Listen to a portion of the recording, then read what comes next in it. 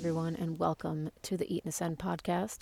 This is JJ Briggs, and this is just going to be a quick solo episode. I've got some awesome episodes on deck, but in this episode, I just wanted to publicly answer a couple questions I got last week via Instagram.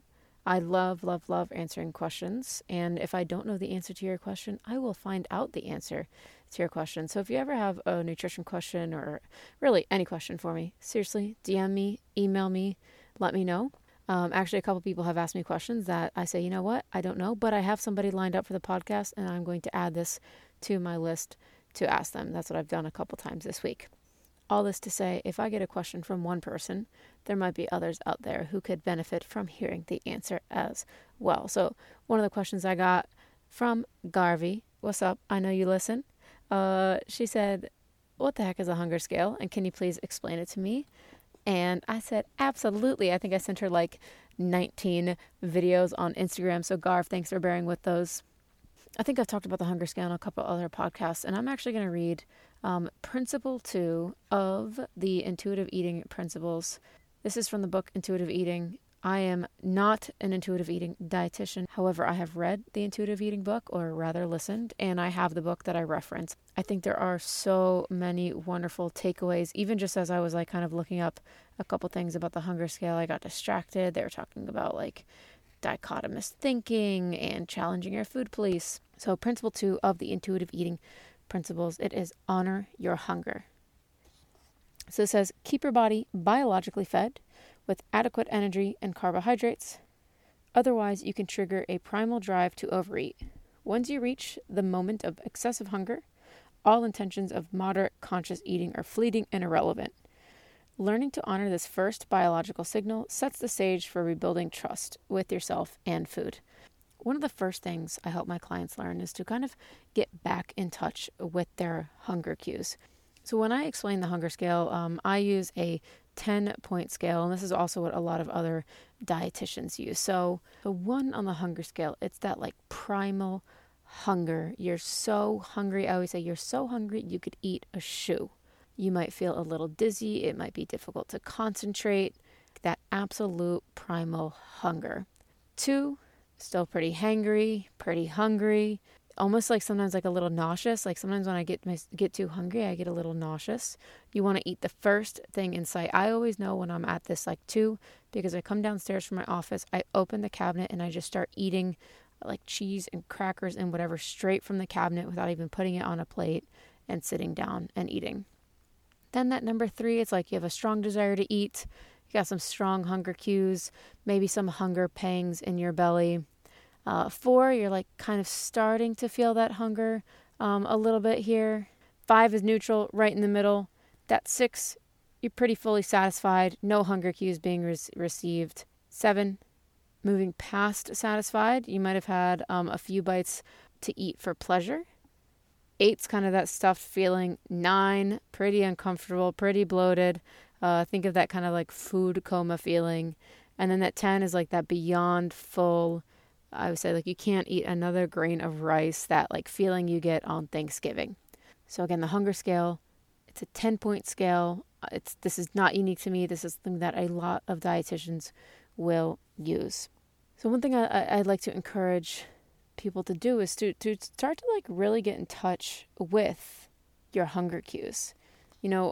Are you feeling hungry in the morning? Are you getting a little hangry at 9 a.m.? Are you feeling that strong desire to eat in the morning, but because you're intermittent fasting or because you haven't made time to eat, are you not eating breakfast until later in the day, or are you skipping breakfast entirely and going straight to lunch? Start to kind of get in touch with some of those hunger cues. Ideally, you want to start eating around that 3 or 4, starting to have some physical cues, some indications that you are hungry. You want to stop eating around a 6 or a 7 when you're fully satisfied, maybe having a few bites of food for pleasure. And that's in an ideal world. There might be times where you're starting to eat at a 2 and you're finishing at a 9. You're really, really ravenous. You're not making rational decisions. And therefore, you kind of overeat a little bit and you get that uncomfortable, bloated feeling. After hearing about this hunger scale, I want you to kind of, go into the next few days just thinking about it. and try to think about it in a non-judgmental way, right? The purpose of this is not to be like, oh my gosh, Jennifer, I can't believe you let yourself get to a 2 and you let yourself get to be too hangry and you ate yourself into a 9. You're uncomfortable. You're bloated. No, that's not what we want. What we want is to realize, oh my gosh, I got wrapped up in work. I got too hangry. I didn't make time to eat, or I didn't prioritize my eating early in the day. Just simply kind of assess current state and where you might have some gaps and where you might be able to have some room for improvement. Sometimes we are really good at ignoring our hunger cues, at not realizing that some of the things we're feeling are actually hunger. Again, I know sometimes I get a little nauseous and I think it's like anxiety or something with work, but really I just realized, oh my gosh, like, no, I gotta get some food in this belly. And in an ideal world, yes, we're starting to eat around that 3 or 4 and we're finishing our meals around a 6 or a 7, but we live in reality. We don't live in an ideal world. So there are going to be times where you eat past that point of fullness.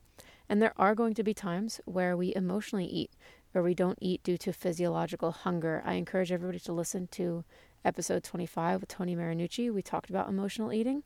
The goal is never to eliminate emotional eating. The goal is just to maybe reduce the frequency and also make sure that eating isn't our only coping mechanism for when we're feeling stressed, for when we're feeling anxious, or when we're feeling nervous about something. So if you find yourself constantly getting to that 9 or 10, constantly getting that beyond full, kind of like sick feeling, maybe reducing the frequency that you're reaching that 9 or reaching that 10, maybe that's a goal for you.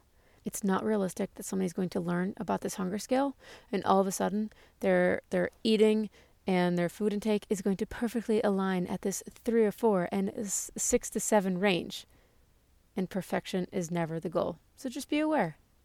I will make sure to provide a link to this hunger scale in the show notes. And if you have any questions about it, please let me know.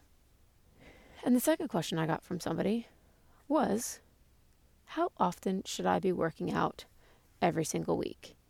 And first and foremost, I want to put it out there that I'm not a certified personal trainer.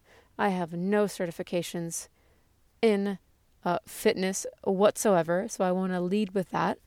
But really, truly, the answer here is it depends. And I know that's such a stereotypical dietitian answer. The current dietary guidelines for Americans say, and I quote, adults need at least 150 minutes of moderate intensity physical activity and should perform muscle strengthening exercises on 2 or more days each week. Youths ages 6 to 17 years need 60 minutes of physical activity per day, and it goes on and on. So adults, 150 minutes of moderate intensity physical activity per week and some muscle strengthening exercise 2 or more days per week. Again, I'm pulling this right from the Dietary Guidelines for Americans. I will also tag some people who are in the kind of fitness space and who do have credentials behind their names.